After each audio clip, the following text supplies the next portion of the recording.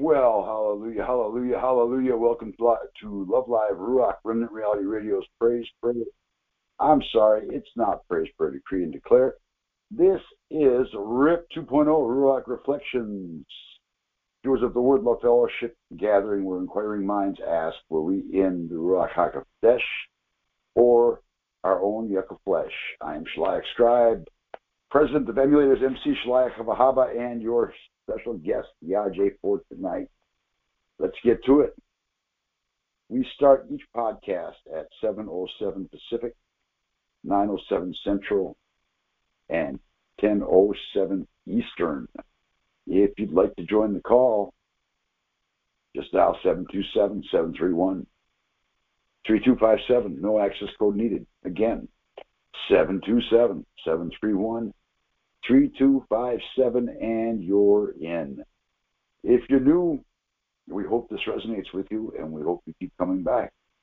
If you're not new, well, obviously then, in that case, it resonated with you because you're back.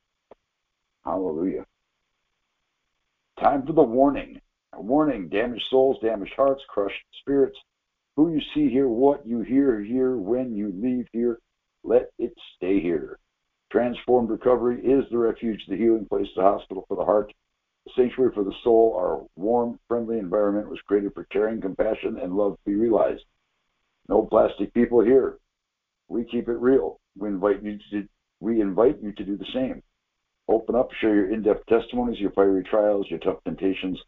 Holding our past inside is poison to our souls. Sharing our issues openly reveals that which has been hiding in darkness to be brought into his marvelous light. It exposes the accuser, it loosens the liar, and it lessens the load. The freedom to feel you can safely open up in these love fellowship groups is vital. You are under no surveillance, and the transformed out is not connected to any law enforcement agencies. You are not being set up for any type of failure here. No incarceration, no mental institutions, but for you to find your new exciting life as one in your new Yah fam, as a new creation.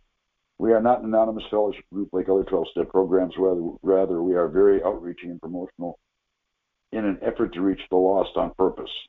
Although we are not anonymous, we are very confidential. Opening up as a group is not to put your bad business out there, but rather to put solutions out there. We in Transformed Recovery have come to understand that people will attend our love fellowship groups from all walks of life. People from every race or every color, race, gender, and background imaginable. Newcomers will come into our groups, extremely worldly, fleshly, broken people.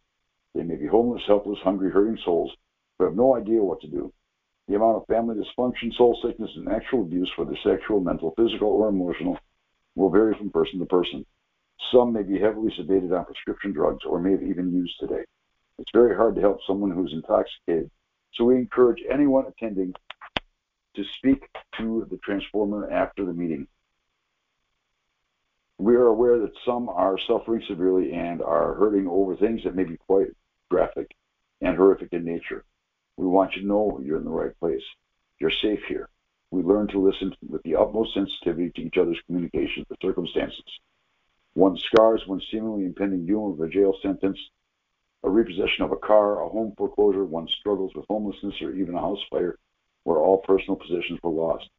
Some will be struggling with hunger, poverty, sickness, dereliction, degradation, a death of a loved one, sexual abuse, mental abuse, emotional abuse, spiritual abuse, physical abuse, even torture and or extreme bodily harm, etc., etc. The list of potential hurts and pains is as endless as addictions, idols, false gods, and sins. We encourage you to patiently and respectfully listen to each person share, empathetically understanding that some may be unquestionably quite rough around the edges. Their language may be offensive, as they may have not yet learned to communicate properly without street talk, cursing, swearing, or lascivious talk. We ask as you long suffer with those still working on the perfecting of their potential dysfunctional, drug-damaged, and destroyed abusive character. We ask as you share to refrain from inappropriate speech, but we must all be sensitive to where each speaker may be. Some may have never opened up a Bible before and may have no clue who the Messiah Yeshua is, let alone Yahweh or the Ruach HaKodesh. We can never assume that everyone is at the same place in their relationship with the Creator. Some may not know him at all, and some may in fact have had bizarre church experiences whereby the spirit of love was pursuing them, but yet could not receive that love, or may have rejected love as he was trying to save them. We cannot possibly begin to stop, censor, or filter anyone's sharing. There's a saying that truly applies and transforms. We cannot become so heavenly minded that we are of no earthly good. Staying relatable will assist us greatly in working Sacred Scripture Step 12, which is essentially helping others correctly in the standards of leadership set forth for transformers in the Sacred Scriptures. Hallelujah. We're going to move into our seventh bodybuilder, our love or Hava offering. This offering goes to support our radio and prison ministries, our Faith Favor Farms and houses of worship, our Yahability ministries. And, you know, if you feel like you're getting something from Transformed, from Ruth 2.0, fantastic, that's great. One of the best ways to show your appreciation for it, and we don't do this because we're asking for ourselves. We do this because there are more out there that are hurting. We do this because we want to be able to reach. So if you feel like the Ruach is pressing it on your heart to give in support of a ministry that's touched you, please do that. 2 Corinthians 9, 6, and 7 explains that we are to give with a happy heart, not begrudgingly, not out of necessity, but because we want to, because we know it's the right thing to do. In Malachi 3, starting at verse 8, yes, says, will a man rob Elohim? Yet you have robbed me. But you say, in what have we robbed you? In the tithe and the offering. You are cursed with a curse. For the nation, all of it, you are robbing me. Bring all the tithe into the storehouse, so that there may be food in my house. And test me now with this, says Yahweh of hosts, whether I will not open the windows of Shamayim for you, and pour out a berachot until there is no sufficiency of room to store it. And I will rebuke the devourer for you, and he shall not destroy the fruit of your ground against you, nor shall your vine miscarry against you in the field, says Yahweh of hosts.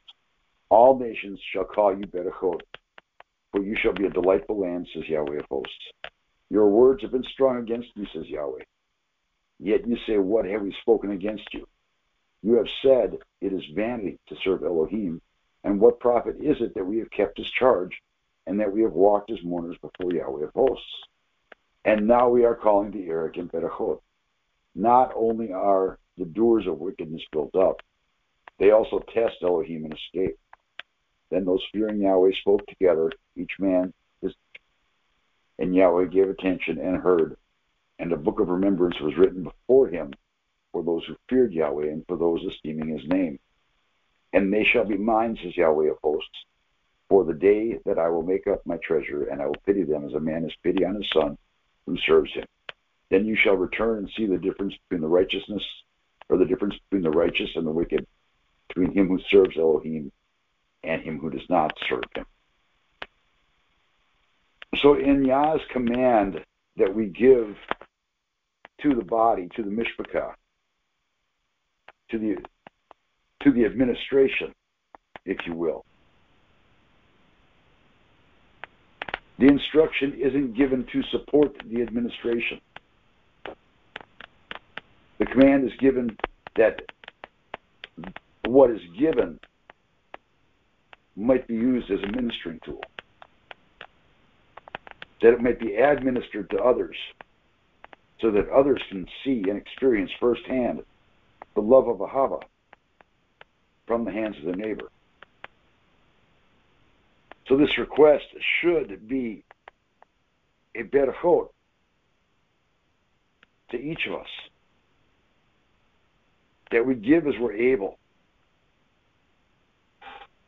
We know we can't outgive Yah, or at least we should understand that we can't outgive Yah, because everything we have is from him anyway.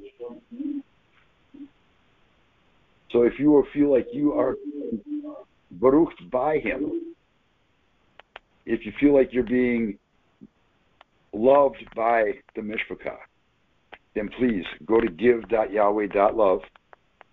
It's a free. It's a no-cost donation program. Go to give.yahweh.love. And whether it's a widow's mite, the full 10%, the love offering, whatever the situation, whatever the Ruach puts on your heart, please donate happily. Or you can mail a check or money order with a letter to Love Inc., P.O. Box 68138, Phoenix, Arizona 85082. Or you can text 77777 to 44321. Hallelujah. Abba, in the name of Yeshua, we just pray that you would pour out your berachot on those that are able to give and those that are unable to give. Abba, that you would alter the situation, that you would press it on their hearts, so that giving would become a desirable thing to do. Not a second nature, not a grudge, but truly a berachot to each of us. And yeah, we ask that you would pour it out so that the giving can continue. In the name of Yeshua. Hallelujah. And Yamin. All right, well, as I said at the beginning, I am Shalai. And there was that bank bag that I know I was throwing some receipts in for a while. All right, hopefully that takes care of that. Hi, Rock. Mute yourself, Marissa. All righty. Anyways, I am Shaliach Scribe, and I am glad to be here. I am grateful to be part of the Mishpachah, and I apologize for sounding short with Marissa.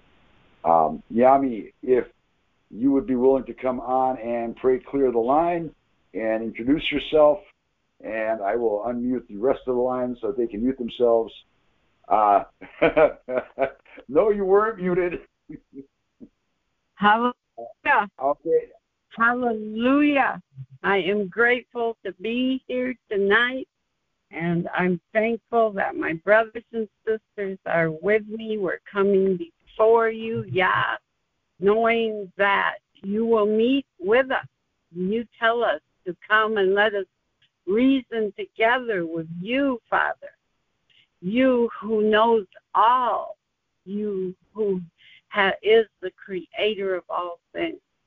Father, thank you that you put into the mind of the decision maker when we're placed in a position of where authority has to be respected. Father, thank you that you put within us the ability to be doers of your word and to receive the authority that you have to believe it and to be vessels that not only are we doers of it, but that we stand up and you can count on us to be somewhere listening for your name, so that your will or your exploit for that moment may happen and we may do our part. And tonight's big thing for us is to continue to look at ourselves and to recognize where the devil may have a hold that he doesn't deserve, and that he has it only because of our ignorance or because of our unbelief, or in other words, it's on us if we don't study to show ourselves approved. We cannot receive the Baruch that you have for us as we walk in obedience. So let your anointing fall on your word and on our ear, and let that word go through our ear into our heart and be ruler of our heart. And let your flags fly high from the banner of our heart to prove that the King, you, Yah, are in residence here. Amen.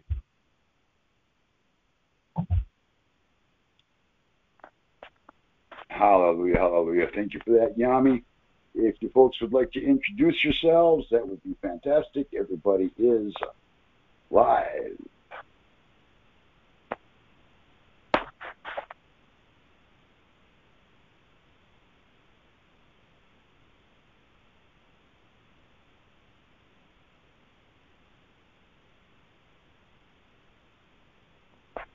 All right, if we want to introduce ourselves, we can.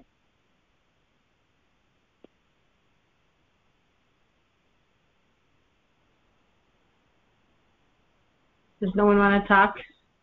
Apparently not. Okay. Well, hallelujah. I guess it's me and you talking. So I am Marissa, and I am here and thankful for today that I had I didn't get as much done as I've been wanting to get done, but I've been got some cleaning done and some different things that was needed to get done, as well as just working on my prayers and focusing, and I'm thankful that I was able to get through today, that Yahweh has kept me this far in life, and I'm thankful for the love calls for the Transform Recovery. I'm thankful for recovery and for my little one, my two little ones, I should say, as they're both getting big each day, and that Eva's safe and she's well, and she's having a good time with her family and her cousins, and thankful for being in Arizona for this season and getting to learn more about the difference between the agricultures, like how the weather is here, and it's different climates and the mountains. So I'm thankful for the view of from outside compared to what is in Wisconsin. So it's a lot different, and it's neat, and I'll look forward to the seasons so they get to find out more in the future. So hallelujah. And I'm thankful for everyone here tonight. I think I already said that. I'll pass. All right, hallelujah. Thank you for that, Marissa. Who's next that would like to introduce themselves?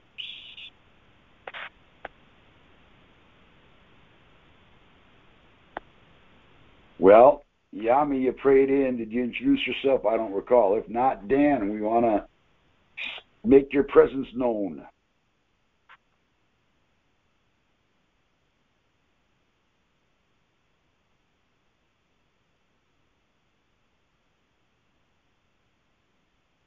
All right. Well, I guess we can move along then.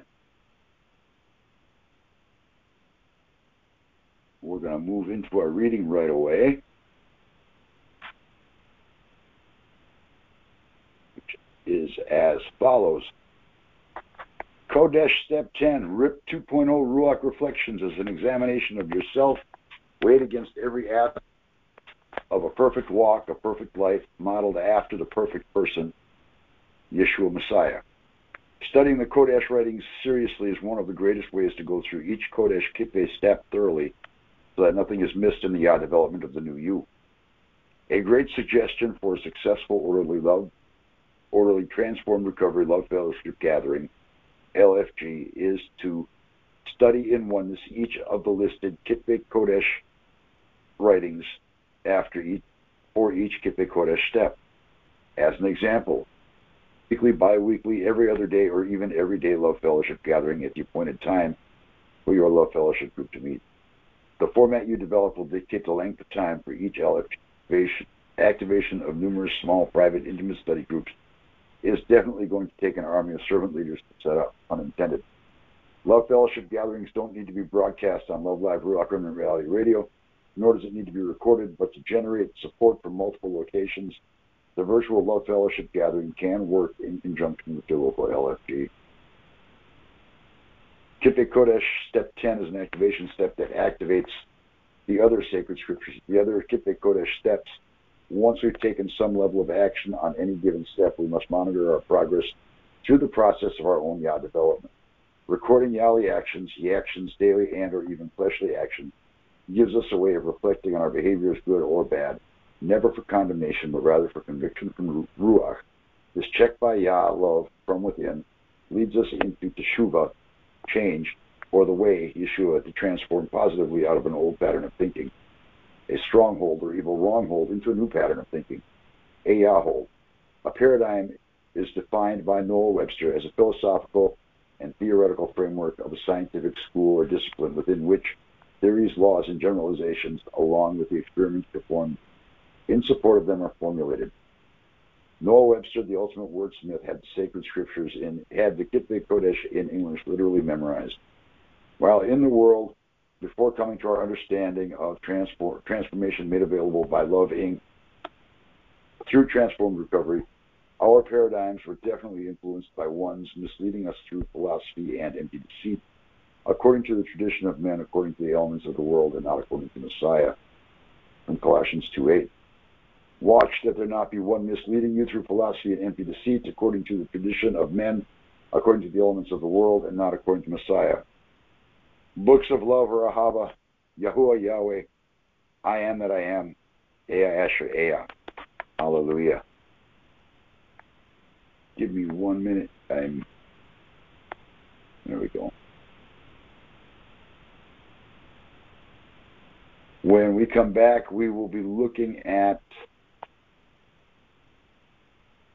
Romans 2:4 for Romans 2:4 and 5 for our verse tonight, or for our scripture passage tonight. Anybody else? All right, I'll be getting mine in a different version. I'm sorry to interrupt you. This is Daniel. I'll have to get mine out of it. That's all right. We were doing introductions earlier. I only called you about 3 or 4 times. So go ahead. Introduce yourself. All right. My name is Daniel, and I'm not an addict, and I'm delivered, I'm set free, and I'm looking forward to the Buddha Kata of Yeshua, delivered from alcoholism and soul ties and strongholds. And I'm going to say something else, but I don't know how it fits into what we do. It's just interesting to me. But I'm 60 days clean from lust of the eye, lust of the flesh, and pride of life, so sexual sin. So I'm thankful for that. Hallelujah. That's awesome. I guess you can tell where I go often.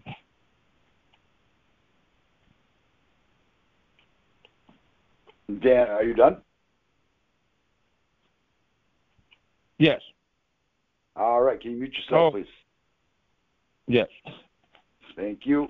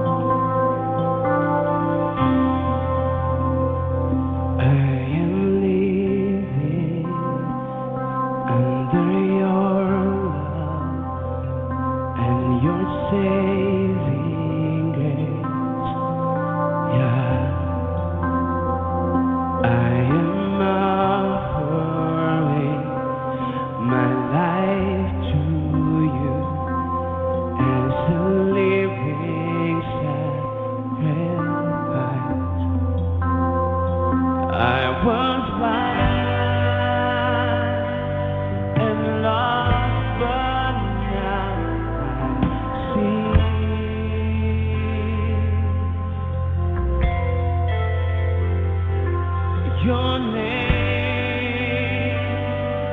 has brought me to my knees.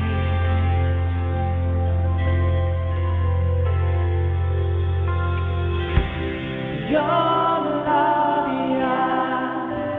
has taught me. You're the one I need. You're the one I see.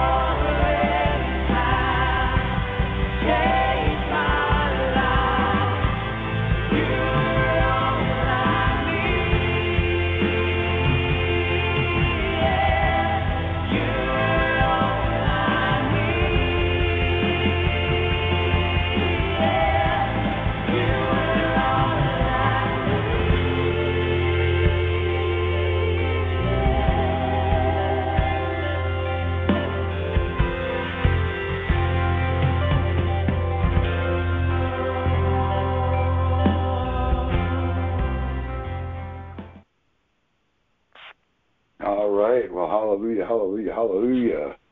If I could ask Marissa to actually start reading, Marissa, if you could read Romans 2, verses 1 and 2. Yami, do you have your instruction book open? Right now, I'm just got pulled up to my own home, and I am unloading my car, so I don't. But I had one up at Dawn's house. She's got one now. Awesome. And I have one at home. All right, fantastic. That's exciting. I won't ask you to read them.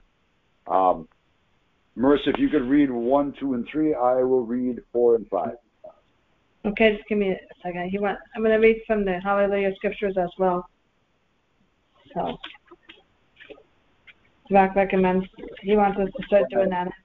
I like it from there too. So you want me to do 1, 2, and 3? Yes. And chapter 2. Correct. Okay. So, can you hear me okay? Yes.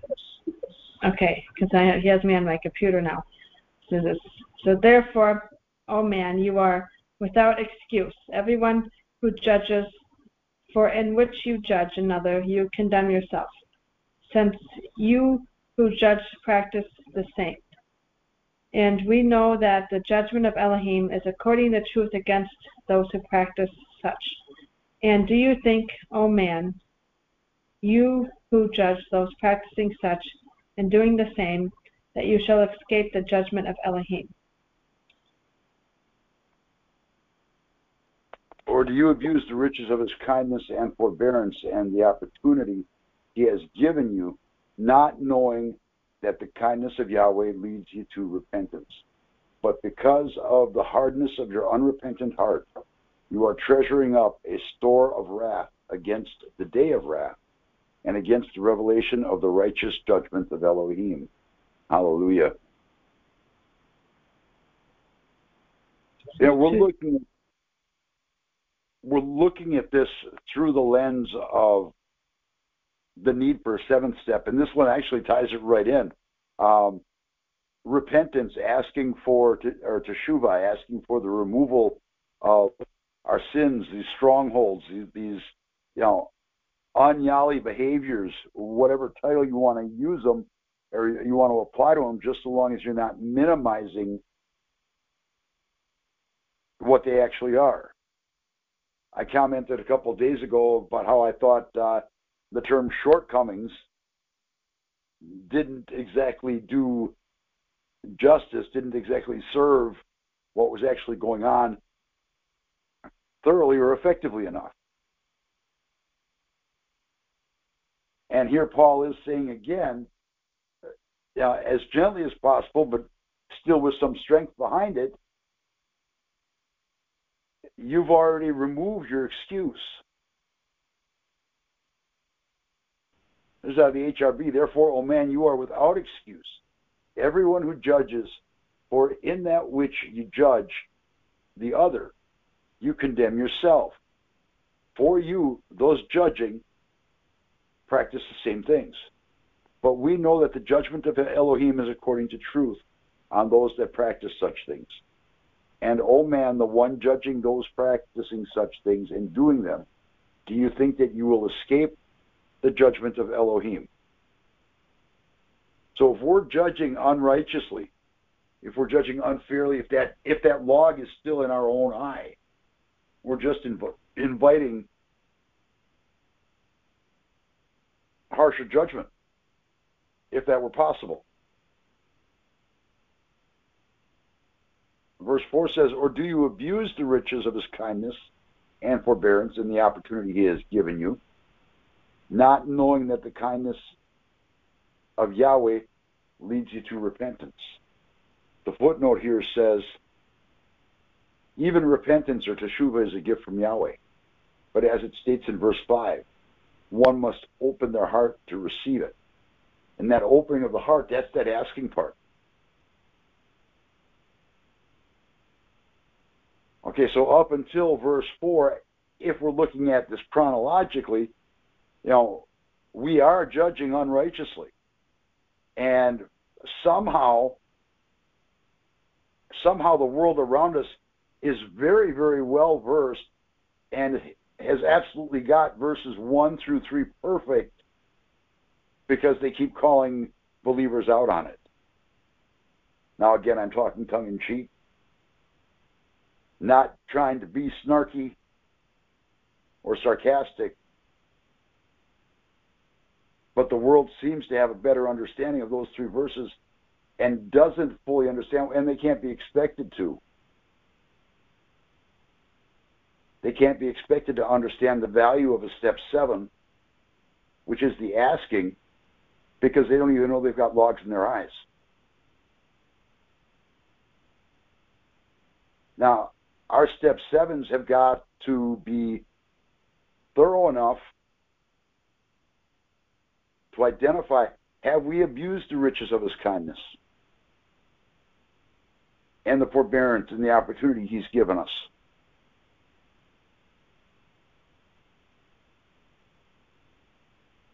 Don't we know? I mean, we do know that the kindness of Yahweh leads to repentance. We've been there. We've been through it. We've come to this point knowing ultimately that sooner or later all the other steps are going to lead to this.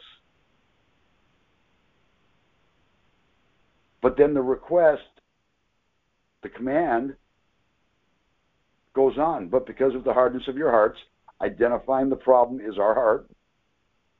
We are, whether we want to claim ignorance or responsibility, most of us are going to claim ignorance. We are treasuring up a store of wrath against the day of wrath and against the revelation of the righteous judgment of Elohim. So you could almost take this back to Malachi 3:8, which I read as an offering passage, back at the very end, where there's a book of remembrance being written up for those that serve Elohim. Is it spaghetti or what? Yeah, I mean, could you mute yourself, please? We're not talking about spaghetti right now. It was muted, but came on muted. I do apologize. It's in my hand.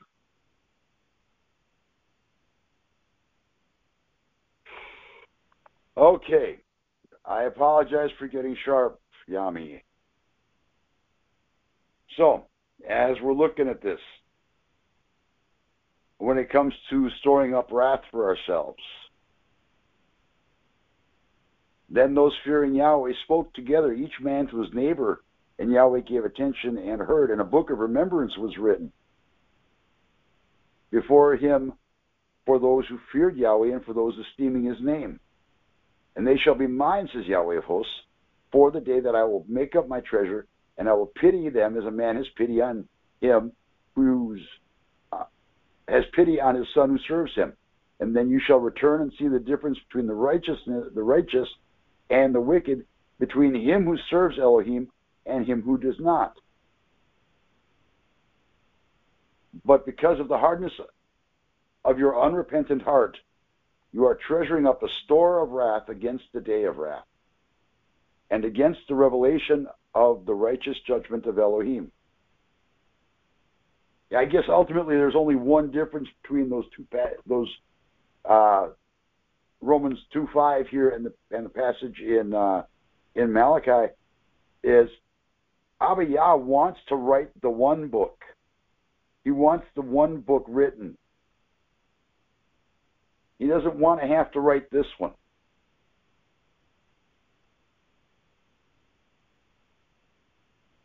But he already knows our hearts. He already knows what needs to happen. But he's already created a way, a gift, a pathway beyond that book, and that is through the man Yeshua. But if the teshuvah isn't there, if the turning isn't complete, if the repentance doesn't change the behavior. Somebody else is unmuted, please. But because of the hardness of your unrepentant heart, you are treasuring up a store of wrath against the day of wrath and against the revelation of the judgment of Elohim. So again, if we know to repent, if we know to teshuvah and don't teshuvah or continue to abuse the opportunity, sooner or later, whether on this side of eternity or the other, there's going to be consequences to be paid. There's going to be a price that's going to have to be reckoned with. And I believe that I would be better off, that I will be better off living in that step 7 situation as we go through these 12 steps of transformation. Step 7 has got to be a regular place to make sure that I don't get heady, that I don't get stiff-necked, that I don't get hard-hearted, that I don't get unloving.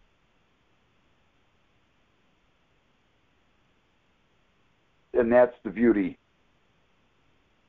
of Yah's love, that he does allow a way out for each of us. After this song, we'll come back, and if you want to take an opportunity to talk about how your day was and what this passage spoke to you, that would be fantastic. We look forward to hearing from you. Give me 1 minute. Here we go. This will work.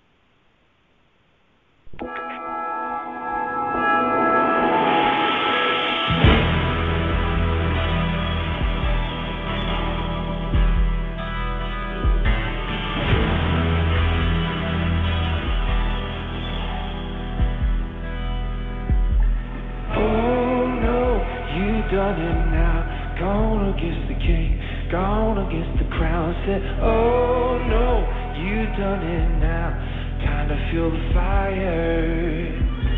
Rumors spreading around, how could you think he would stay down? Said, rumors spreading around, nothing but a liar.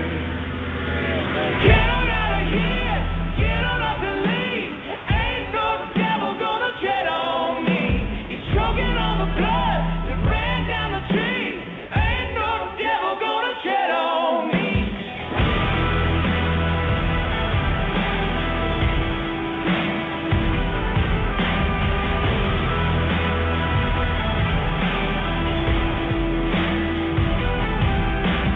Oh no, you've done it now. Gonna get the key, gonna get the crown. Said, oh no, you've done it now. Time to feel the fire. Rumors spreading around. How could you think that he would stay down? Said, rumors spreading around. He's nothing but a liar. Oh, get on out of here, get on up and leave.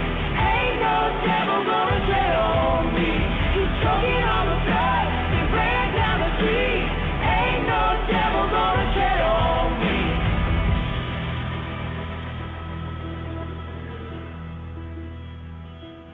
No weapon formed against me shall prosper. Don't tread on me. No weapon formed against me shall prosper. Don't tread on me. There's no weapon formed against me shall prosper. Don't tread on me. There's no weapon formed against me shall prosper. In Jesus' name. Whoa.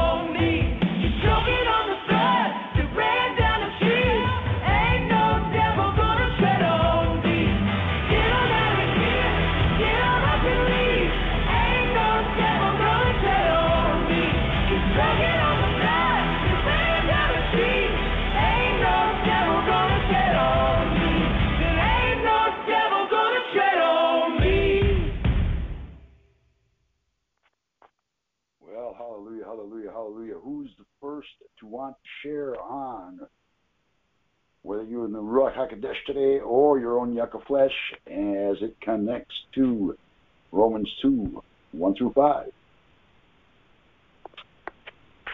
I guess I will, and hopefully I can come back if I don't have it right. But anyway, my name is Daniel, and I'm a delivered child of the Most High.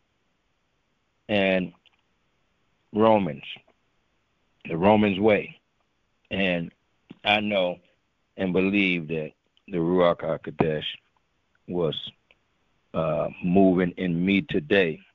And for lack of other terminology, I want to say the Ruach HaKodesh, I'll put it that way, dwelled deeply in me as I started with an early morning prayer and then a time of refreshing, a time of cooking breakfast, and then a time of doing something.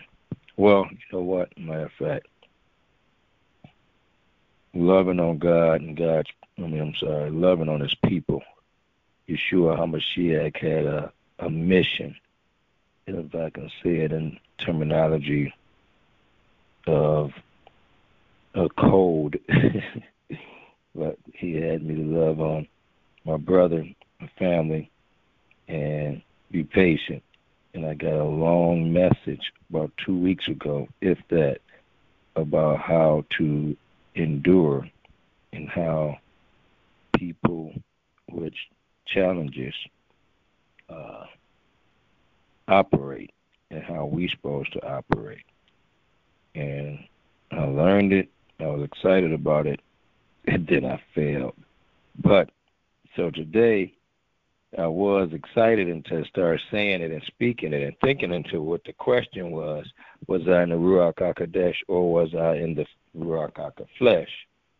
So the intentions was like Romans 7 and 14, to be all the way in the Ruach HaKodesh, but after a certain amount of challenges, I ended up in the flesh. So I got to admit that portion. And I do feel Mashiach was well pleased in a lot of areas, because it was a time, and at a time when I'm at the heart of my season and with overhead beyond what I pretty much almost ever had, I believe. Now, my battle was to get to work, go to the bike shop, and do what I got to do. And I got a call from the next door, the owner of the bike shop next door to me, because I get work from him, he get work from me. So we feed each other. Anyway, and I got a call from him, and it was like, now I really know I got to leave, but I still had more work to do here. So I knew it was going to be a time of seeking Yahweh, and for me to get back home, to hurry up and accomplish what I needed to accomplish. So it was a long day. So, but the word came forth, and I wish I can remember it. One was Psalms 117, one was Psalms 119, 1 through 24. And it confirmed that Yeshua is opening doors and closing doors. So it just put me to a place where it's things I've been trying to drag my wife into and my family into. And he said, no, this is not for them. It's for you first. And then when they wouldn't join in with the conference or the small group or whatever it was, I get disappointed. So today, say, fully operating in a Ruach HaKodesh, I cannot say I did 100%. Flowing with him and knowing where he going to lead and take me and guide me. And because he has grace and mercy, he forgave me quickly. And I forgot to ask for some gas money from the pickup I did with picking up parts. But I did make a sale. Probably got $100 profit. Because I don't remember what I paid for the bicycle, but I went ahead and let it go for $200. So the customer was happy and got a lock with it, a U-lock or whatnot, U-bolt lock. So he was happy, motivated, encouraged, and I didn't even go into details why I was giving him the discount, or because of who, but I did let him know that since he is Shorewood High School graduate alumni, I'm giving him a discount. So he just was thankful. And after that, I lowered the price. It wasn't me. That was the Ruach HaKodesh. I think from $165 down to $100. I think Yeshua going to take it down to $75 tomorrow for a service of work I'm doing on somebody's bicycle that don't have means to a lot of funds. So I'm believing that Yahweh will get him on a transform call, and he get involved. But for now, it's probably, wow. As Yeshua, because I really can't use the money because of the time I'm going to spend on this person's bicycle tomorrow, and the person I'm paying $15 to $25, and then I only get a $50 cut. So it's like I'm paying $25 for the house, $25 for me, and $25 for the person that's going to be helping me fix it. So anyway, long story short, I'm thankful that Yeshua is guiding me, leading me, and directing my steps in Yeshua. Hallelujah. With that, I pass.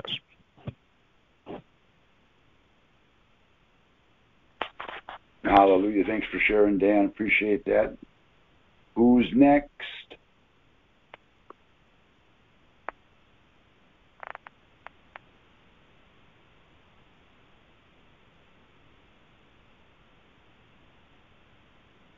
All right. Well, I've shared. Yami, you got something you want to share on this one? Marissa? Anybody? Yes, I'll go.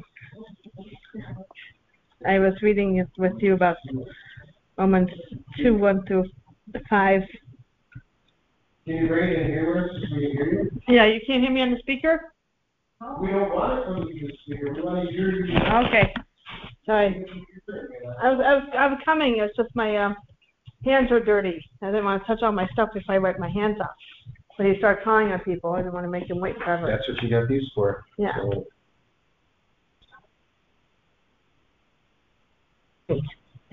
So hello? I don't know if we can. Okay. All right. Thank you. All right. So I was reading what's with you about Romans 2. Excuse me. And this says about the judgment of Elohim. And Can you read the whole thing again? Because Sam didn't hear it the first time. okay, therefore, O man, you are without excuse. Everyone who judges, for in which you judge another, you condemn yourself. Since you who judge practice the same. And we know that the judgment of Elohim is according to truth against those who practice such. And do you think, O man, you who judge those practicing such and doing the same, that you shall escape the judgment of Elohim? And do you despise the riches of his kindness and tolerance and patience, not knowing that the kindness of Elohim leads you to repentance?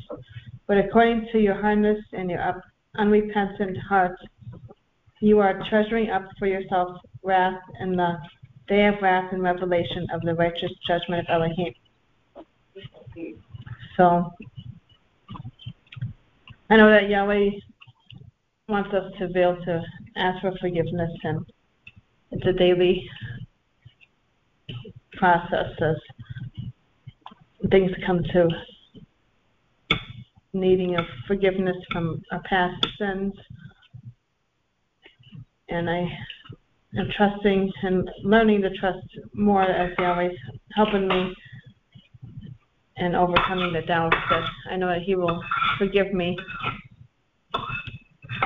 It's just looking at this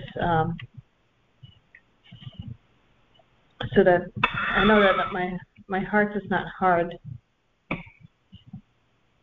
And I just pray that Yahweh helps me understand my heart, that I can fully understand His love, because I have struggled with that a lot, and that's what I've been praying about. That Yahweh helps with my heart and my being and repenting and understanding His forgiveness, and that He's able to help me overcome, because He knows where I am right now, and therefore my new one. So yeah, about number 2, 1, it says, therefore, O man, you are without excuse. Everyone who judges, for in which you judge another, you condemn yourself, since you who judge practice the same. So I know that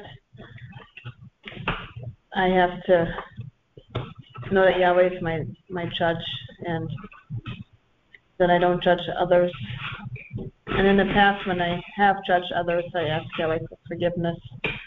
Because they can't judge a book by its cover, so I have to look at people for who they are and their heart, and not just the outward appearance. And there's a lot of people that look at people in the opposite direction or the wrong ways.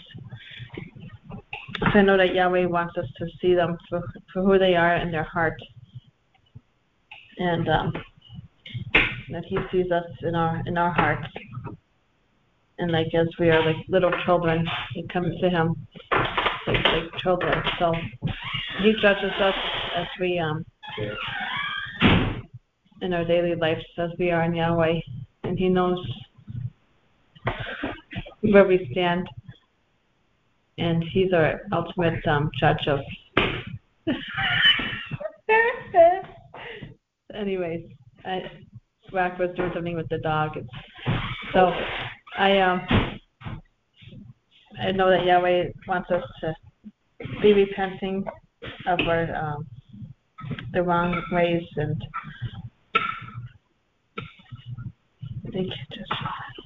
so yeah, and we can't escape the judgment of Elohim, because he'll let us know when we're not doing the right things. So that's what it talks about here too. And to have patience, that Yahweh gives. He does have patience and tolerance, and He gives us those when we ask for them, which is in the fruits. So that's all I have at the moment. I'm going to hand the book to Santos. Can you hear me from here? Here, put it over there. In the corner. How about now? Can you hear me? Yes, I can. Okay. All right. So I think I'm going to just go with whatever parts I heard. It's a little different hearing it from the Hallelujah scriptures. I think it's like the semantics of the writing is a little like choppy or backwards or something, and it's just not that familiar. But what I was hearing, I think the main thing that applies to me is I have no business going around judging anyone when I have without the patience and the kindness that Elohim. Somebody's got something going on in the background.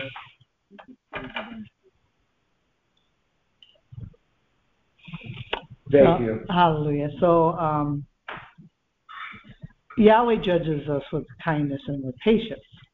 So my thought was that that's the way I should be judged if I'm going to judge, any situation. That love, patience, kindness, I gotta lead with those things, not condemnation, and not to hurt, but to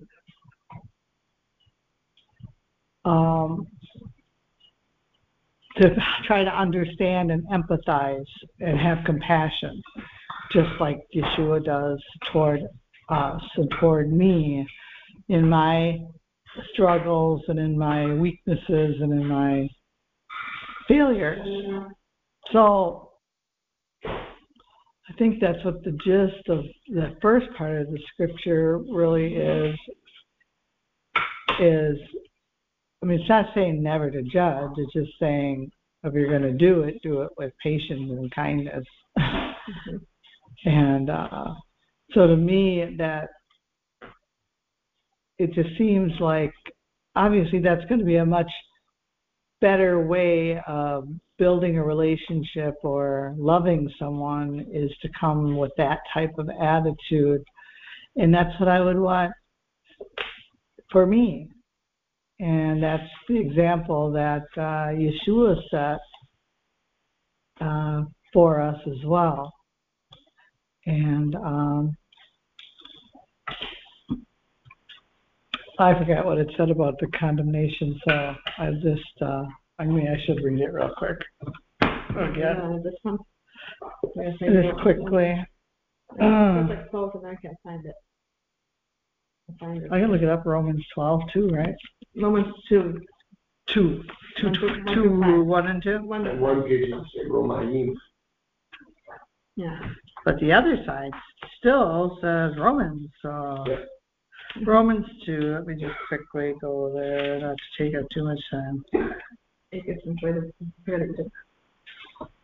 Right. So that's what it was saying. You condemn yourself. So if I am not kind and patient, anything that I am trying to accuse someone else of, I'm condemning myself with my own words if I'm not living up to that, whatever it is that I'm judging, that principle or that behavior, that standard, then I'd be condemning myself if I was, judging someone else on that matter. And everything that we do, or that I do, it really needs to line up with the Word. I mean, that's how, was I in the Ruach HaKodesh or the Yucca flesh today?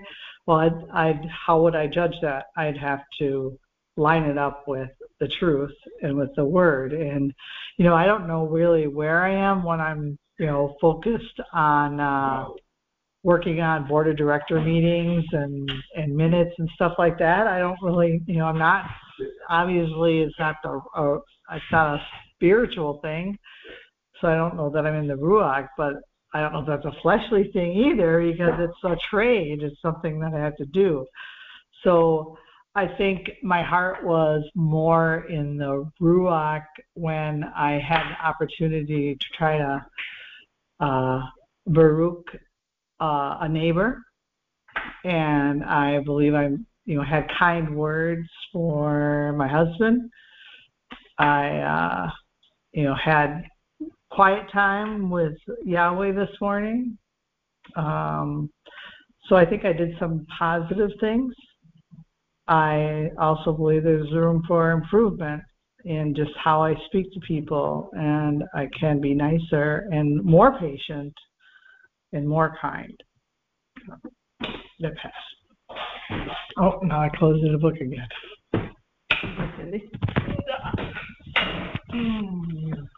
Hallelujah. Thanks for sharing, Sam. Next.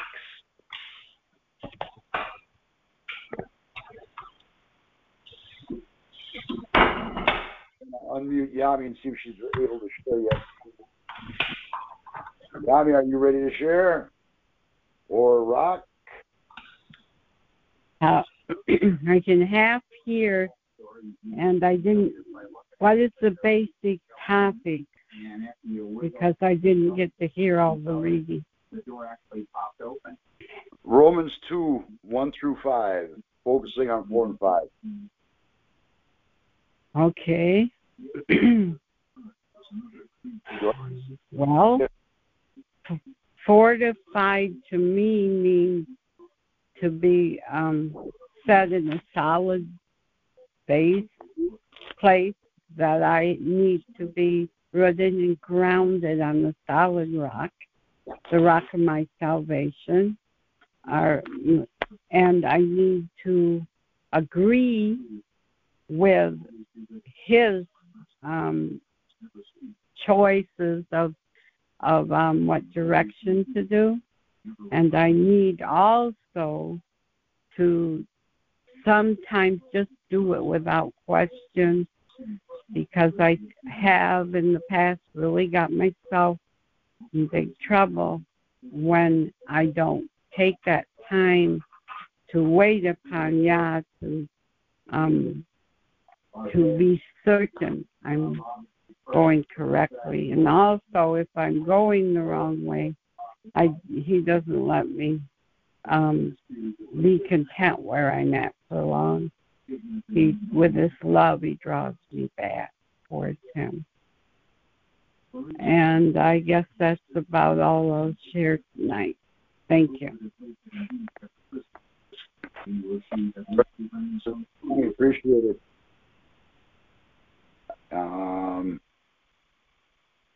And sorry, Rock, if I cut you off, didn't mean to.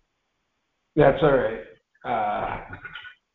Marissa just got a steak splash on this new Bible. Oh, shoot. Yeah. That's okay. So you can't read the word nature anymore because it wiped out the E at the end. I've spilled coffee many times sometimes. And somewhat That's her copy. This is yours. Yeah, that's okay. You got what on it? Steak sauce. Steak soup. Splashing around that steak today. I've got coffee inside looking for it. So the connection between Matthew 7 and being a Matthew 7 violator, to which of course is Yeshua himself speaking, and then paraphrase the parable or a mashal through Matthew in speaking it out and in writing. The key here in Romaim is that we got Shaul the Shaliach bringing forth, that same concept of being careful in our judgment, that we are not going to be unrighteous in it. We are supposed to judge, and we went through all these judgment scriptures, which were righteous judgment and which were unrighteous judgments. We went through all of this about a year ago or more in a very in-depth study. And we did it for that specific purpose because I think that the thinking of Christianity at large is much, much confused as to what righteous judgment really is. So therefore, there's a lot of people, when they're being rebuked, corrected, confronted by anybody within the body, let alone a leader, they are hypersensitive and they just don't see the reason for correction. And the truth of the matter is, in most cases, Abba Yah tried to correct most of us, I'm sure. I know it was with me.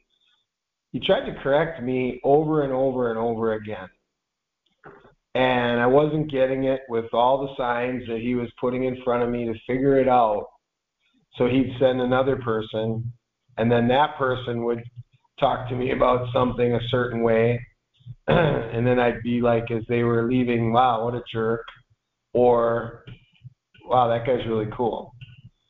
So whether I could receive from that person of whether they were a good guy or a bad guy, that was now on me in the receiving. The truth of the matter is, don't shoot the messenger is not just a joke.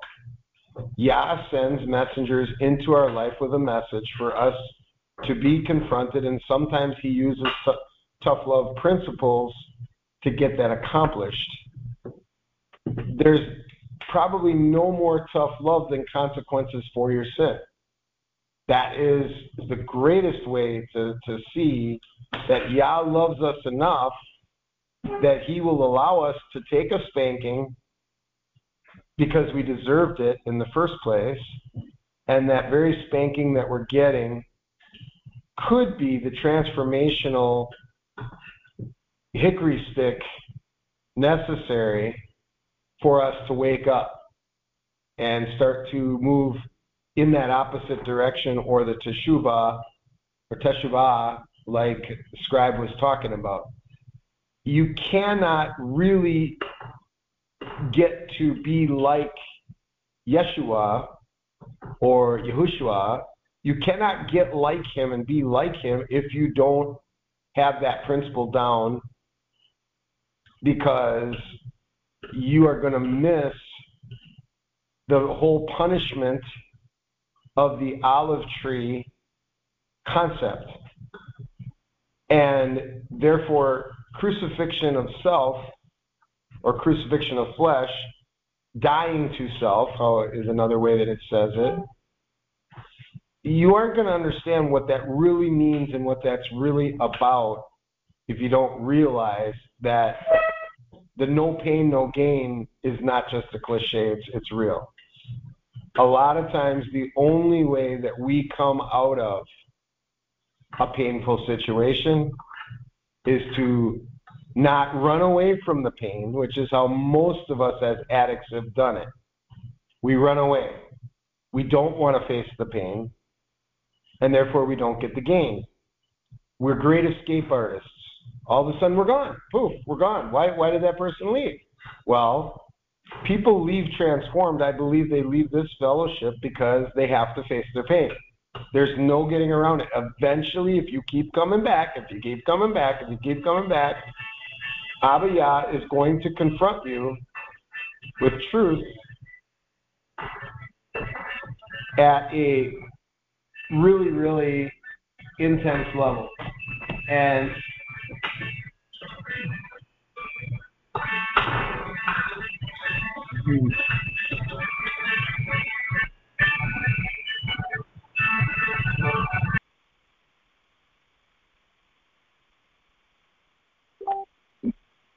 from Marissa's machine. I'm not sure what's going on, if you hear me on this one or not. I had a phone call in the background. He muted you. Yeah. I know it. And then I'm powerless if I'm not an administrator to unmute myself, so I don't like that. Can log in under your name by well. Hello? Yeah, I'm still here. Okay.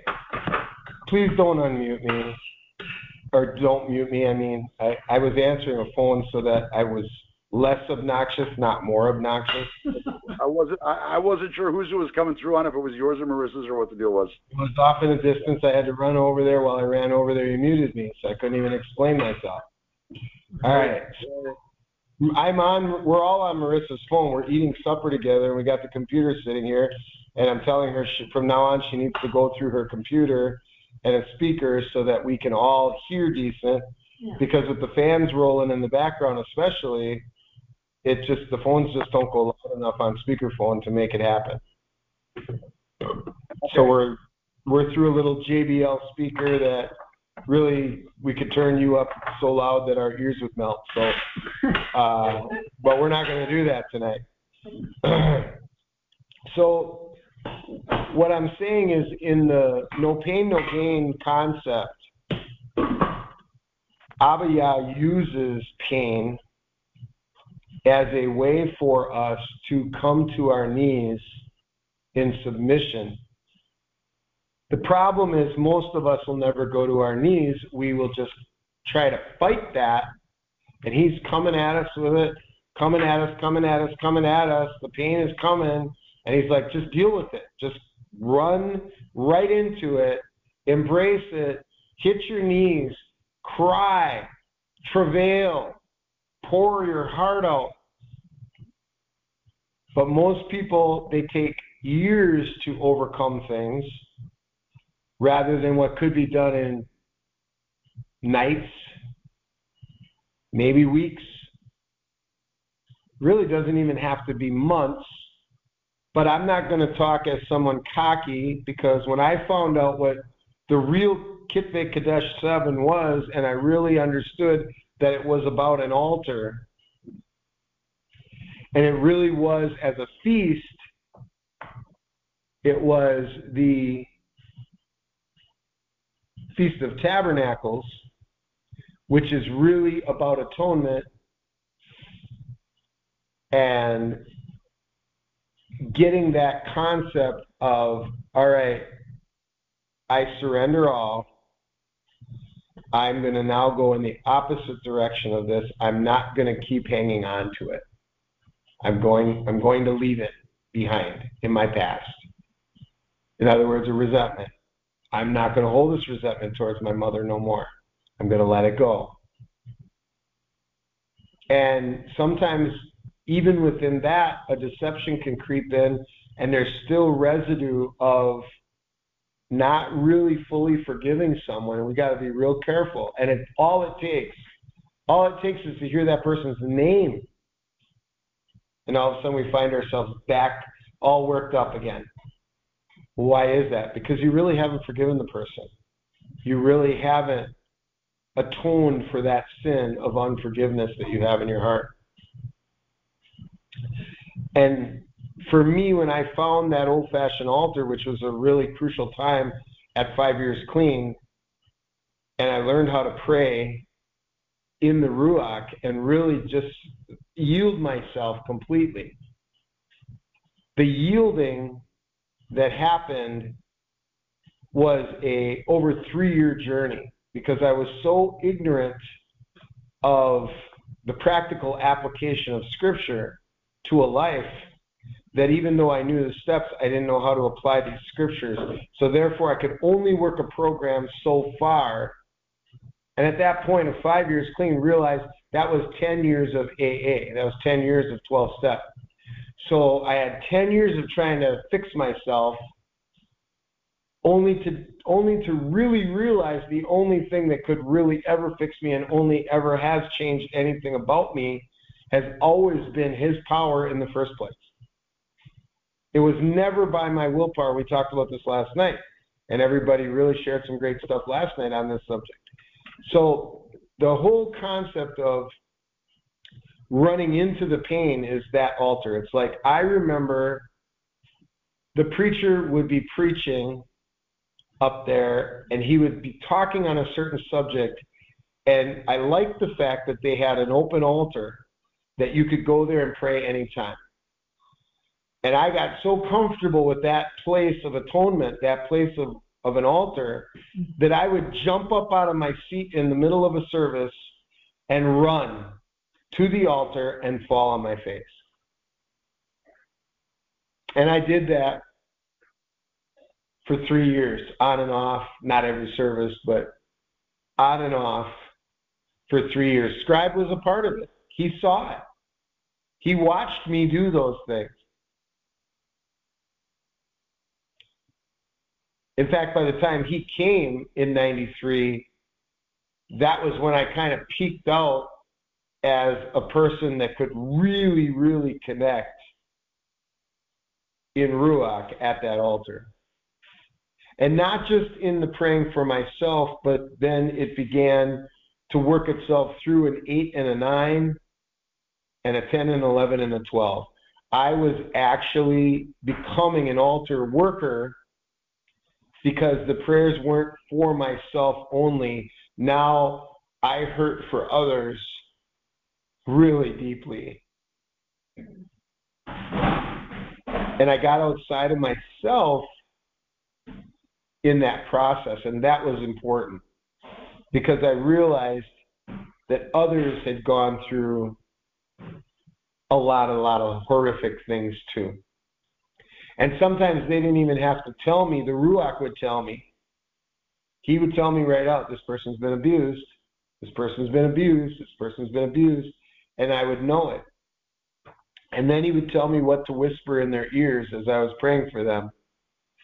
And they would turn after we were done crying together and praying it out. They would turn to me and say, "How did you know all that stuff about me?"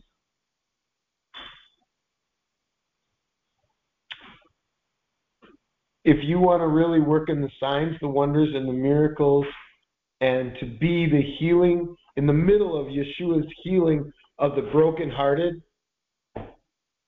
in the middle of setting captives free, it's being an altar worker.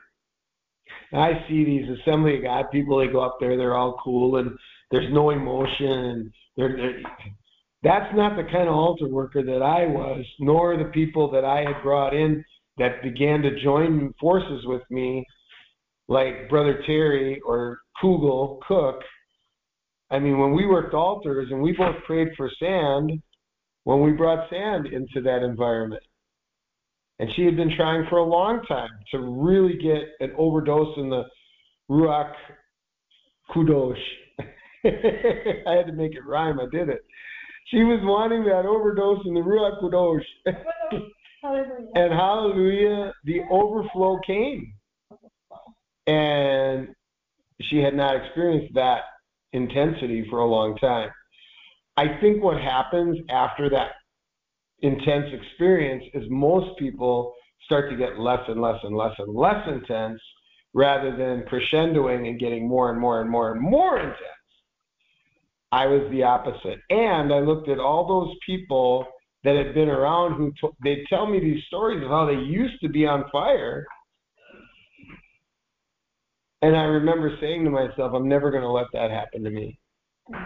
I'm never going to become lukewarm. I'm never going to get complacent.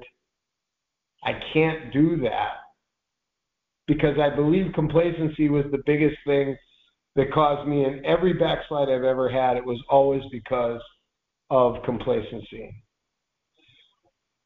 It's one of the main reasons why I'm trying to help Marissa keep her house in order and keep her priorities in order in that, because I don't want to ever see her backslide again. And I know if you keep Yah first in all things, the things that are added to us, as he says it would happen, it's miraculous. Because he'll add one trait into you and you'll be like, wow. And then he'll add another trait, and then he'll add another. And if you haven't seen somebody for a year or 2 years or so, and all of a sudden they see you, they're like, man, what happened to you? I know Michael Hansen, one of my best stoner buddies from high school, is blown away at who I've become. And quite honestly, I'm pretty blown away as to who he became. Because he was pretty messed up too. And then after he married a preacher's daughter and went to Christian school and all that happened, which I kind of was so stoned during that time of my life, I hardly even remember everything he went through. But then he explained that he left Plymouth, and I forgot he left Plymouth and where he went. And I remember when he came back and we partied together. And I mean, he was the kind of guy that was smoking weed and blowing the hits in his 4-year-old brother's face and trying to get his brother high. He was really messed up. And that I couldn't even deal with. I was like, dude, stop it. Stop it. Because I saw the abuse in it, you know. But he was the babysitter, you know. He had, I got to take this runt with me, you know. And he was upset that he had to watch his little brother, you know. And he's just such a different person today. He's brought up foster child after foster child after foster child over the years. And we have messengers, people sent into our lives, and I don't know who they all were for him, but I can make a list right now and say, who did Yah send to me to help me grow, to take me to the next level and the next level and the next level and the next level?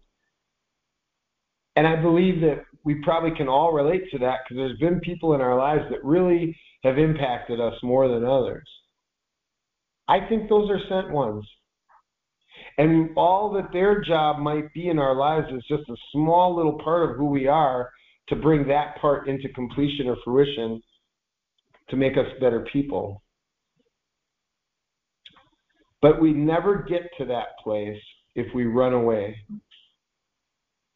And that's what addiction wants us to do, is it wants us to run from the pain, and then we don't get the gain. I started doing the no pain, no gain speeches and preaching already back in my early 20s. So these messages are 30-some years old, and they regurgitate out today when I least expect it. So I didn't expect to talk on this tonight, but I think it's so appropriate because sometimes in the getting short, like Sam was talking about, maybe the person we're getting short with is a messenger and they're trying to say something to us. And I can even remember in the recent past of just this last year, there have been times I got so mad at Sand for saying what she had to say, and she maybe wasn't the kindest about it, but at the same time, her message was pure, even though it came out kind of harsh. Like, take the fly off of Rock's forehead with an axe. It was harsh, right? It was sandpaper. It was sandpaper, right? Pun intended. It was not smooth, but it was blunt. And the fact of the matter is, if I was too much of a wimp and not strong enough to be open to receive correction, which would make me a fool, which we're warned of not being a fool in the proverb, the Mashal, then I would have missed what Yah wanted to speak through her.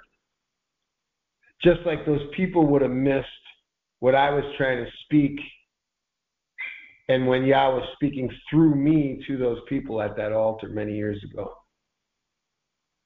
We do act as sent ones when we are submitted. Quiet!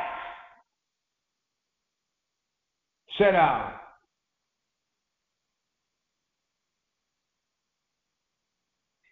Not another peep out of you. Big mouth. So,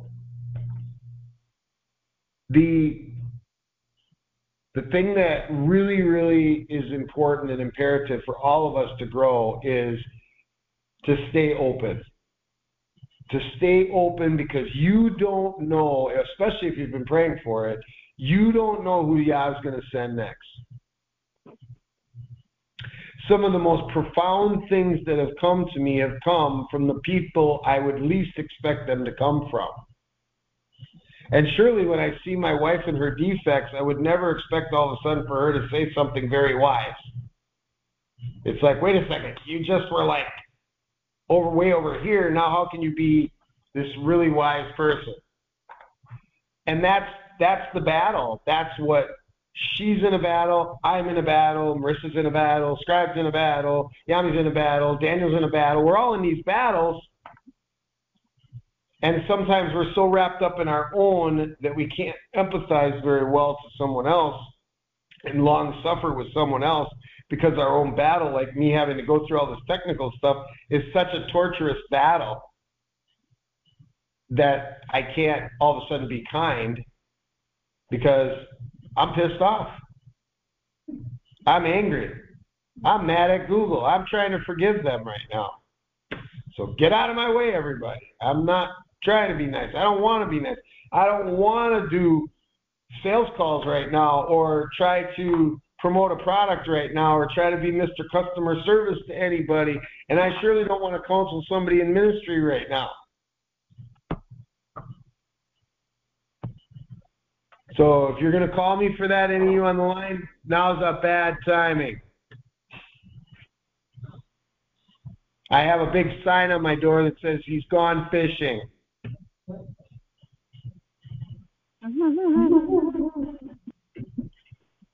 You know, I think every one of us can relate to frustration and allowing ourselves to get frustrated.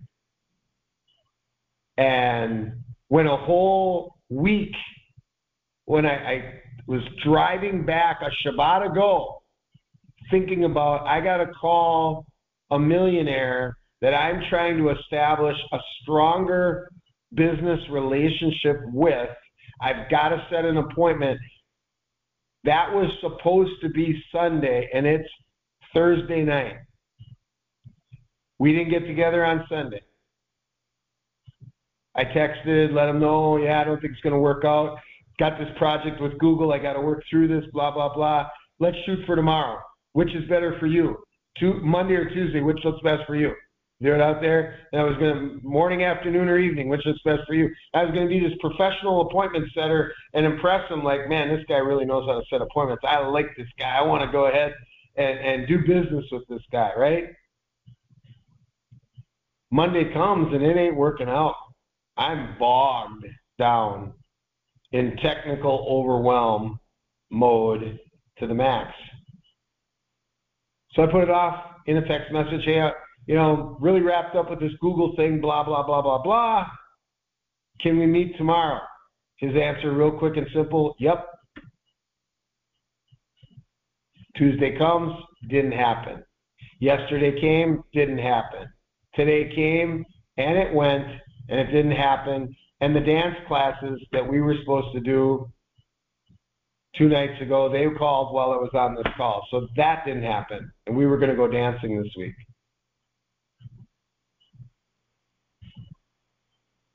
The best laid plans that you can put out there sometimes are not going to work out. And when they don't work out, there is going to be disappointment.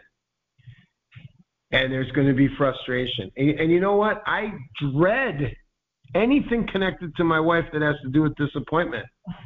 I dread it. Because to me, that means we're going into major severe depression. And I can't let her drag me into it. But it almost always tries to do that because it's such a demonic force that messes in our relationship. There's almost always a fight that's going to come in our marriage because of a demon called disappointment. And the one that he ties in with disappointment, or he uses the disappointment to bring us into discouragement, that's really the demon that speaks to us, is getting us discouraged. Not encouraged, discouraged. And that is a sucker. Oh, I hate that one. Because I'm the encourager. So I'm the actual opposite person of that. So when she's getting discouraged and she starts, and she's feeling all that out, I'm like, yeah, but think about this, and what about that? And wow, there's this big silver lining in the cloud over here. Can't you see the rainbow? And I'm like trying to be Mr. Positive, and she does not want to hear it. Because she is in discouragement mode and I'm in encouragement mode, because I'm always in encouragement mode because I found out it's my strongest gift. But even that encourager doesn't even want to come out to play when I'm being discouraged myself. So these demonic forces that we wrestle with, not with flesh and blood. No. The reason that Marissa was told day after day after day after day to read Ephesians 6 is because she needed to understand this is a battle that is beyond her flesh. This is principalities and power that try to pick at our flesh to get our flesh all stirred up. But it's it's an outside force, and what we have to do is we got to get so strong inside with this Ruach HaKodesh pouring out to the point of we can't ever let ourselves have a couple of drops of Ruach, of living water drops in us. No. It says the mikvah of Ruach. That means you are immersed in Ruach. That means you are full of Him. And that's the way we have to get ourselves to every day. Because you can't fight this enemy half empty. You can't fight this enemy half full. He will take you out. He will take advantage of you. He will suck you in every time. But when you're Ruach filled, it's like you're stainless steel. Your shield of faith is out there in front of you, like it says in Ephesians 6.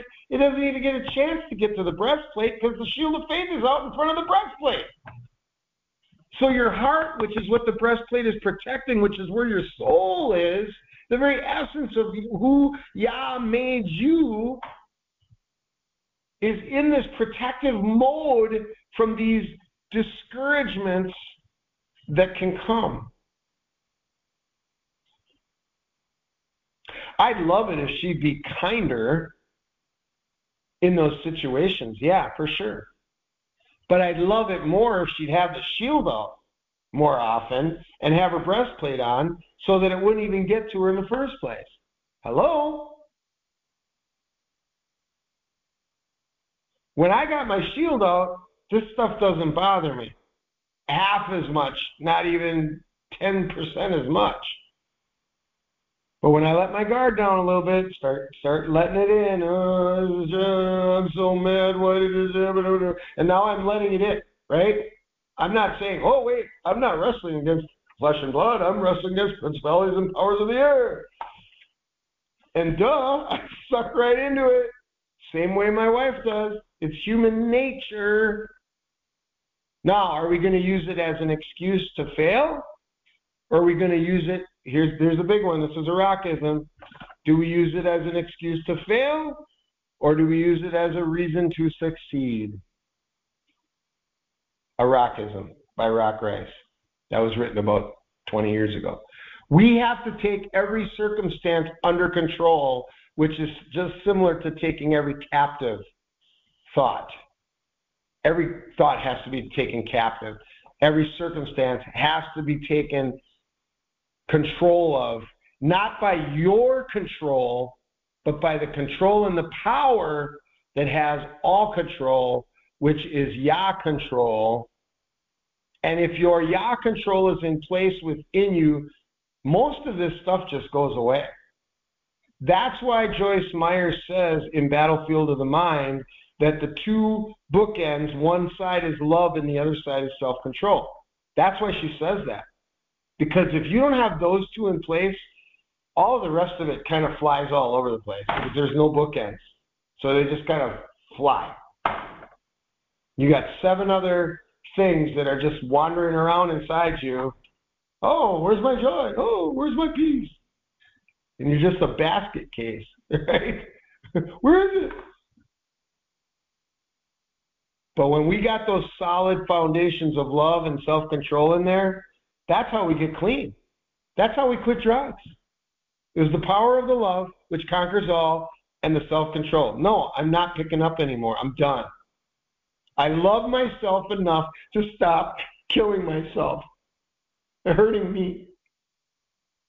I love my neighbors enough that I'm not going to hurt my mom and dad anymore. I'm not going to hurt my children anymore. I'm not going to hurt these people by being this using addict.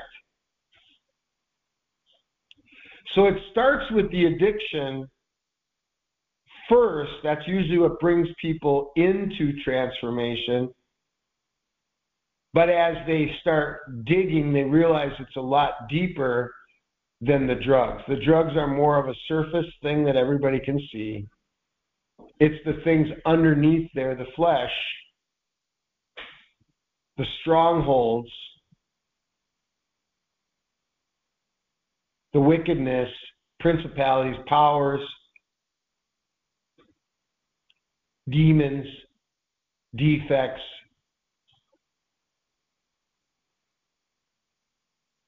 sins. It's all of that other stuff that makes transformed recovery the ultimate recovery program, because it's based on the Kitvei HaKodesh. And we're not ashamed of it. We're not ashamed of the good news of Yahusha. We're not ashamed of the good news of Moshe. Every one of these stories is great news. It's great news that he took a failure and he transformed his life. Wow. And that's why right in our format we go through that portion of saying all of those people that are Bible heroes, many of which are heroes of faith in the Hebrews 11 Heroes of Faith chapter, these are our inspiration. These stories are examples for us to say, hey, you know what? If Yosef can do it, I can do it. That dude was thrown into a pit by his own brothers. And I'm sitting and whining that I got two brothers that are drunks up north in Crivets. My brothers never did anything like that to me. Oh, they wrote some stuff about me on the internet. Wah, wah, wah, Rock. Okay, whatever. If I start comparing pain of situations, oh, Brittany said something bad about me. So what? She's the one that loses when she does that. We know what the scripture says.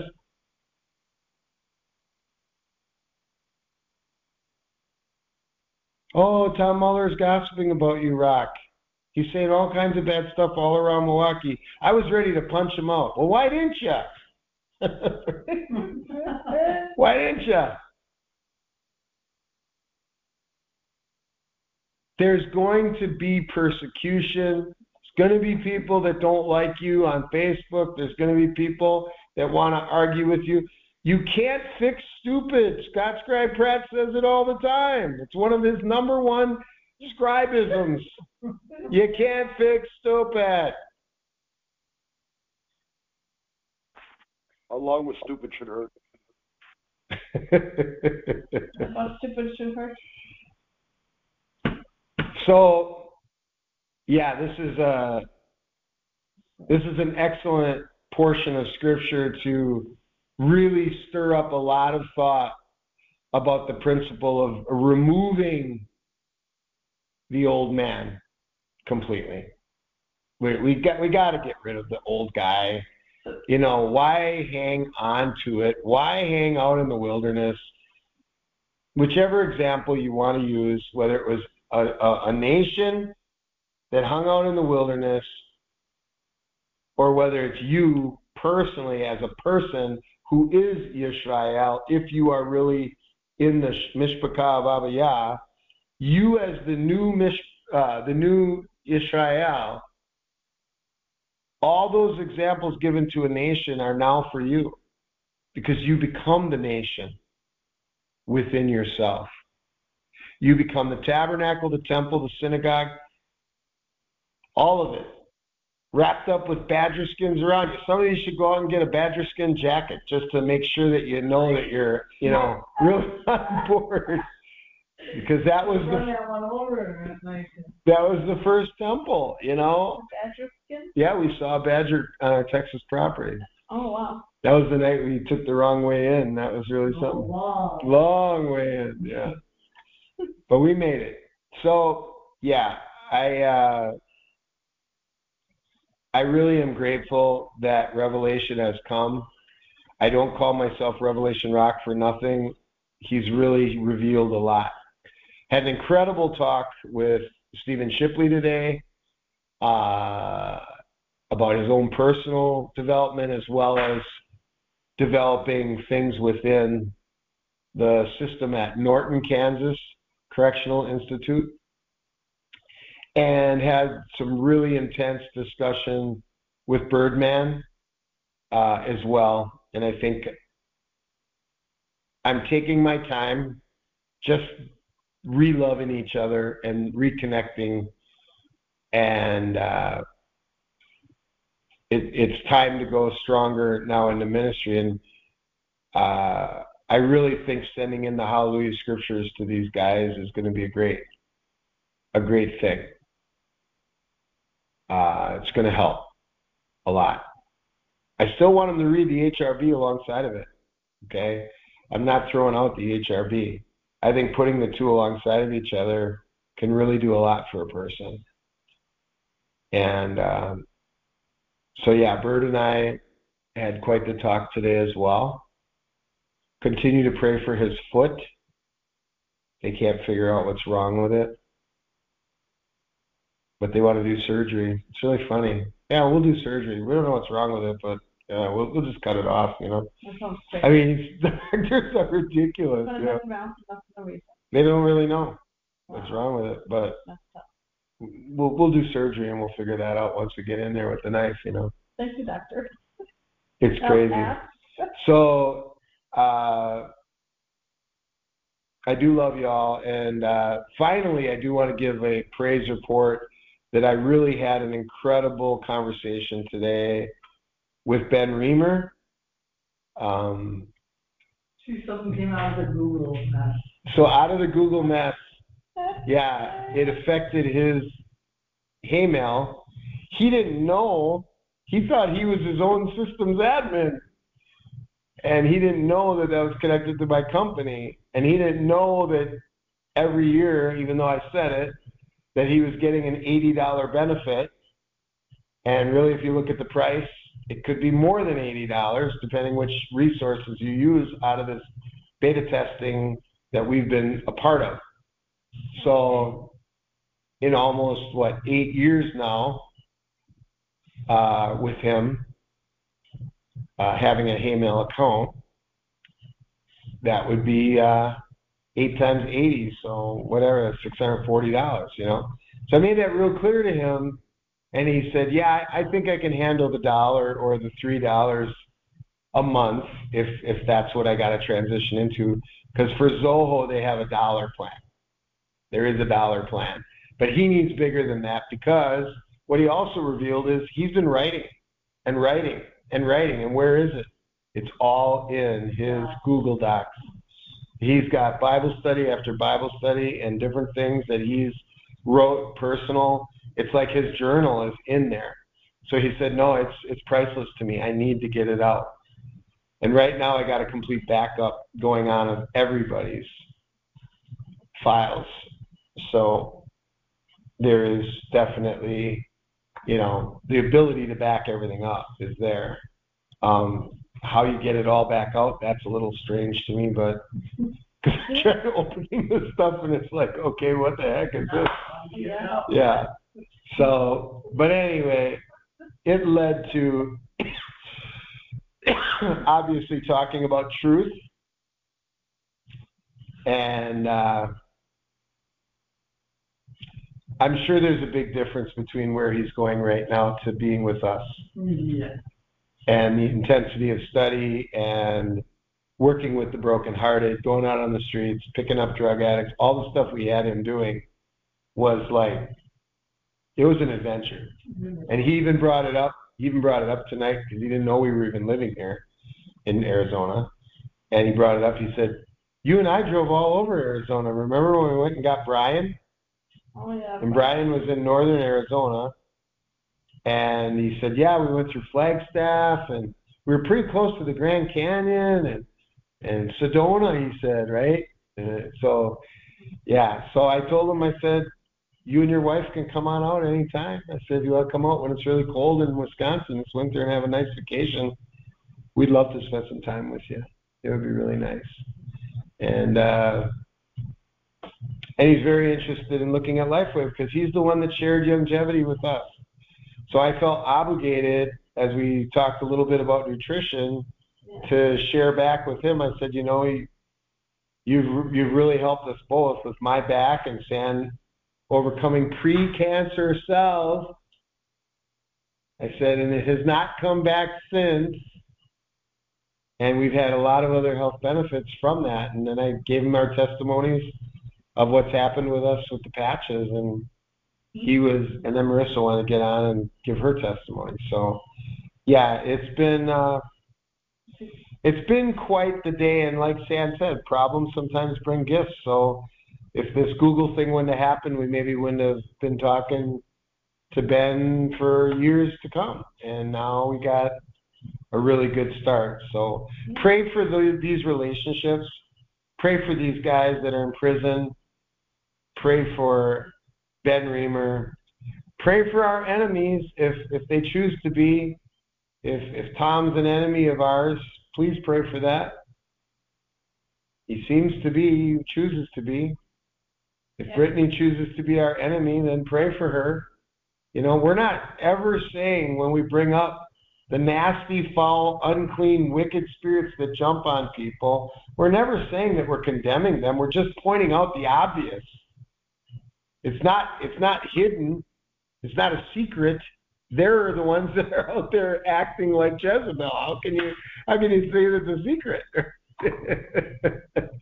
So what's going on out there in the darkness? I'm bringing it out into the marvelous light. Hallelujah. And I'm grateful that I'm not afraid of that slewfoot slime bag enemy any longer. And I'm grateful that San and I have chosen to expose the enemy and not allowed him to get in between us, because he would love nothing more than to break us. She is my best friend. And I think I'm hers too, so that's pretty cool stuff. Next to Yeshua, I always have to remind her, but outside of that, she's number one. I'm supposed to be second, so I guess I'm second, because if I didn't love me, I couldn't love you. So And I'm third of them. yeah, you're third. What else you want to throw in? Because if I wasn't second, then you would be a codependent. That's the priority list. Everybody write that down. That's a good way to put that in our book, right? Yeah, but first. I think it is Rock is third too. Why? Because we're one. Because we're one? Because San should be second in her own life because Yeshua is first. Absolutely. If she wasn't second in her life, then I'd be a codependent to her. So you're absolutely right. Yes. And that's what everybody needs to understand. If you don't love yourself. So you're fourth, Greg. Yeah, so you're number 4.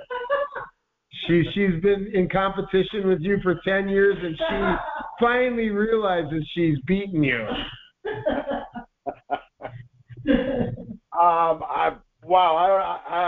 Yeah, okay. I'm muting myself again. I don't even know how to respond to that. Who thinks like that, right? Only someone who doesn't think right. Only somebody that doesn't think right. Yeah. No. Nope. Not touching it. All right, so yeah, I appreciate you all listening. I know I went a little long, but I think I made some good points, and I appreciate Yah speaking to me and through me and allowing that to manifest. I did hear Jennifer, and if she has any sharing she'd like to do on top of all this, to put a little cherry on top of a beautiful cake that we baked tonight. What do you got, JB? Well, don't call me JB, please. You can call me Jen, though. I don't mind that. Yeah, don't call me Jenny. Don't call you Jenny. I won't call you Jenny. I won't call you JB, but I'll call you Jen. That works. All right. Well, not much to really say other than I agree with everything you're saying, and I never really thought of it that way.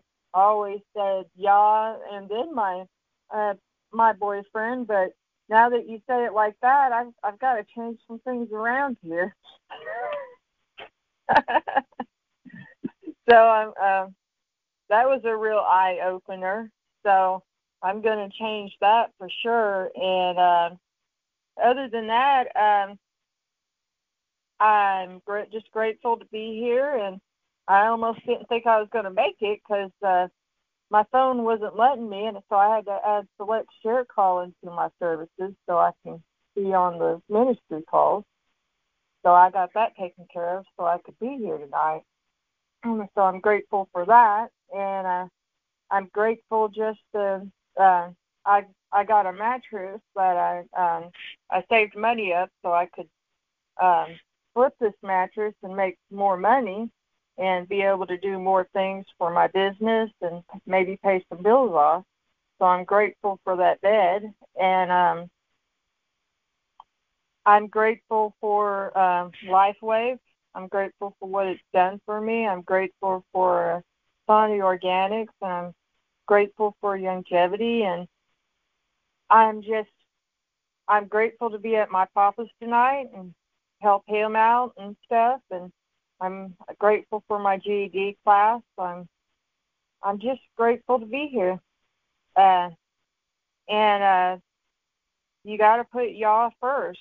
He's number one, and then you're number two, and then whoever you consider your best friend or your soulmate should be number three. So anyway, that's all. Oh, my birthday's coming up this weekend, so I'm grateful I'm going to be able to celebrate it this weekend. That's about it.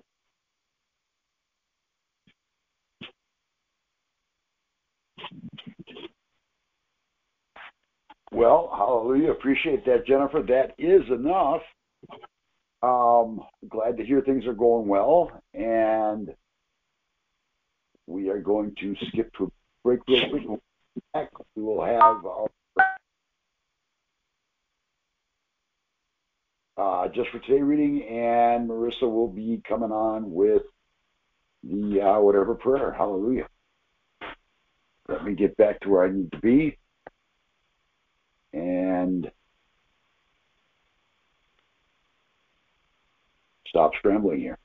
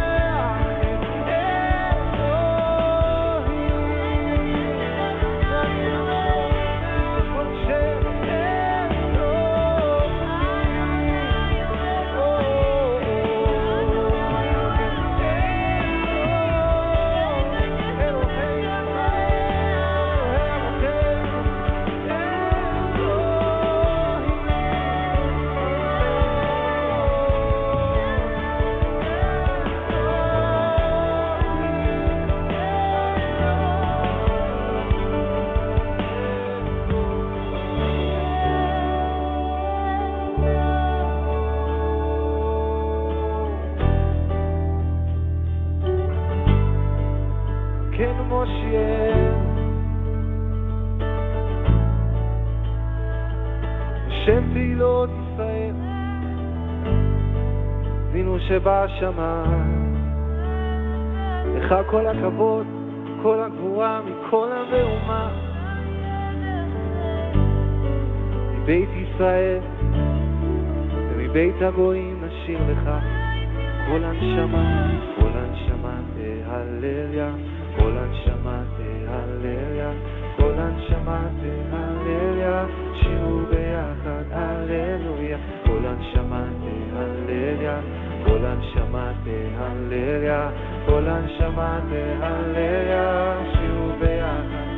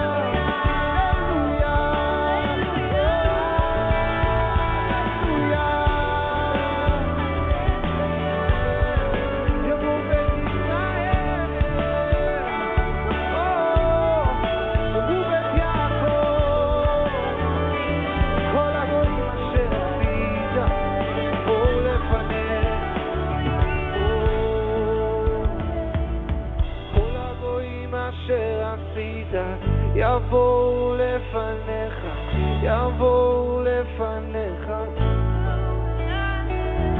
כל הגויים אשר עשית, יבואו לפניך, יבואו לפניך, להלל השתחוויה, כל הנשמה תהלליה, כל הנשמה תהלליה, כל הנשמה תהלליה, שירו ביחד הללויה, כל הנשמה תהלליה, כל הנשמה תהלליה, כל הנשמה תהלליה, שירו ביחד הללויה. Well, hallelujah, hallelujah, hallelujah. August 4th, 2022. When is a secret not a secret? Addicts tend to live secret lives. It is a great relief to get rid of all our secrets and to share the burden of our past. I've heard it said that we are as sick as our secrets. What do we keep secret and why? We keep secret those things that cause us shame. We may hold on to such things because we don't want to surrender them.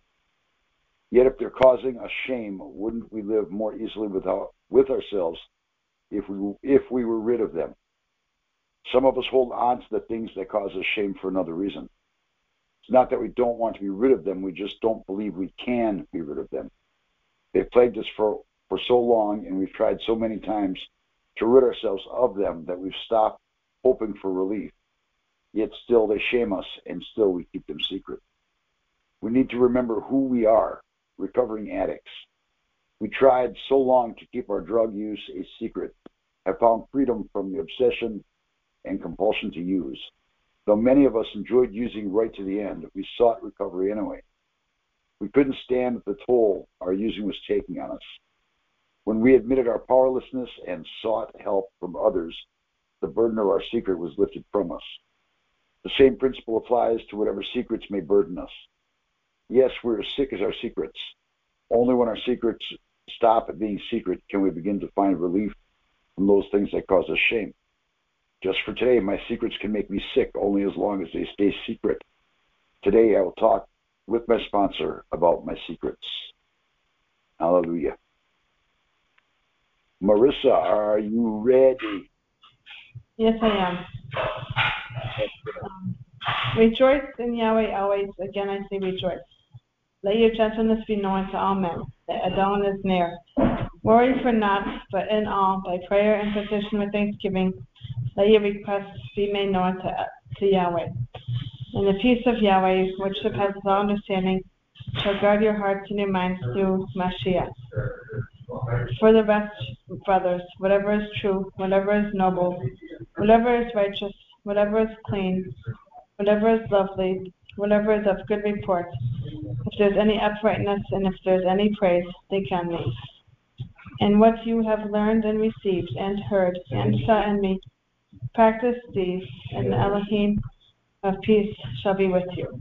Hallelujah. Thank you for that. Hallelujah. Abiyah, in the name of Yeshua, we just thank you for the evening. We thank you for those that shared. We thank you for the messages that were heard. Now we just pray a Baruch Atah upon all that were on the line and all that will hear this as a pre-recorded message, Yah.